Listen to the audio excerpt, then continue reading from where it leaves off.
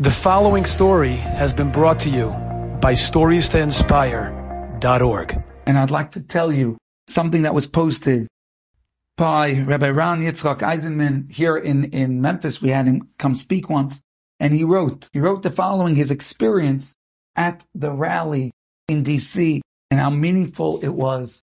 And he writes that he wanted to rub shoulders with some of the people there that were less religious, just to be part of the Jewish people, to meld in with them, connect with them, the thousands and thousands that had come and connected through that experience and through the difficulty of this war. And he says, I approached a Jew who was bareheaded, yet tattooed from his torso to his wrists. He says, excuse me, where do you come from? He named an out-of-town city about 9-hour drive from Washington. I asked in amazement, you traveled 9 hours just to be here today? And the fellow tells him, yes, they actually hired a bus. And then the bus refused to take them. He didn't want to take any Jews to this Jewish rally. He said, so we grabbed an Uber and paid $900 to get here. So he said to him, you spent $900 to be here? And the fellow responded, of course. It's not worth $900 to save a Jewish child. Fellow with tattoos. So Rabbi Eisenman said, can I hug you?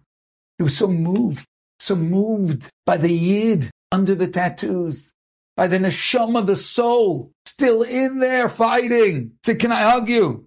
The fellow said, yeah, you can hug me, but first I want something from you. What is that? Listen to this. I want you to bless me that I marry a Jewish girl. I come from a place where there are few Jewish girls. I'm done with the non-Jewish world. I want to marry a Jewish girl and raise a Jewish family. I want to light the Hanukkah candles with her.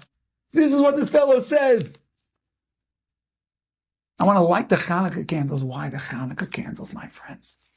Because that's where the fight comes from. That's where the fighting spirit comes from. Fellow with tattoos in a place where there's no Jewish girls. He's at this rally and he meets a rabbi.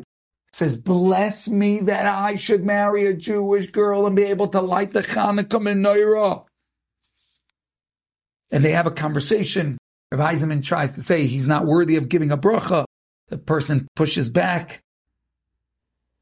And finally, he benches him. He blesses him that he should find a Jewish girl to marry.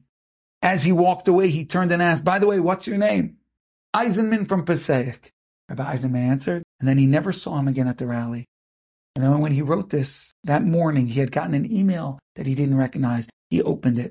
There was a picture of my tattooed friend standing beside a Jewish girl before a menorah. Under the picture, the words were written, her name is Miriam, and she is from Tel Aviv.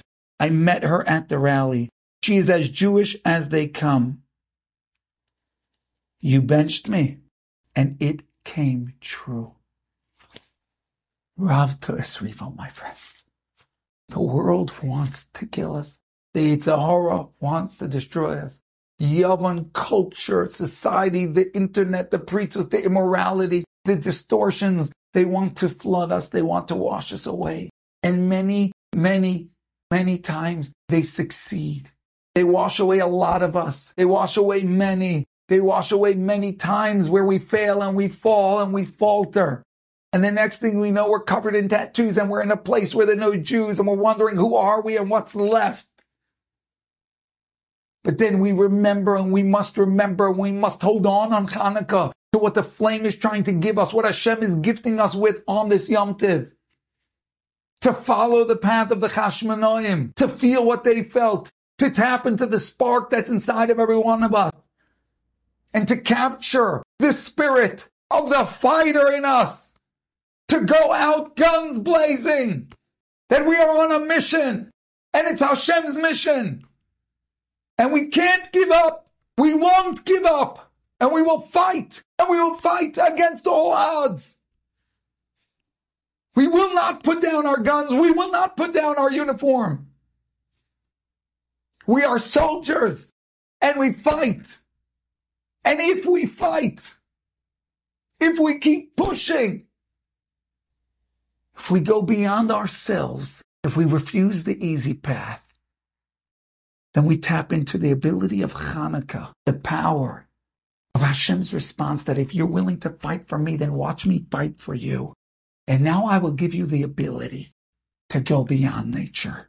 If you're willing, push past yours.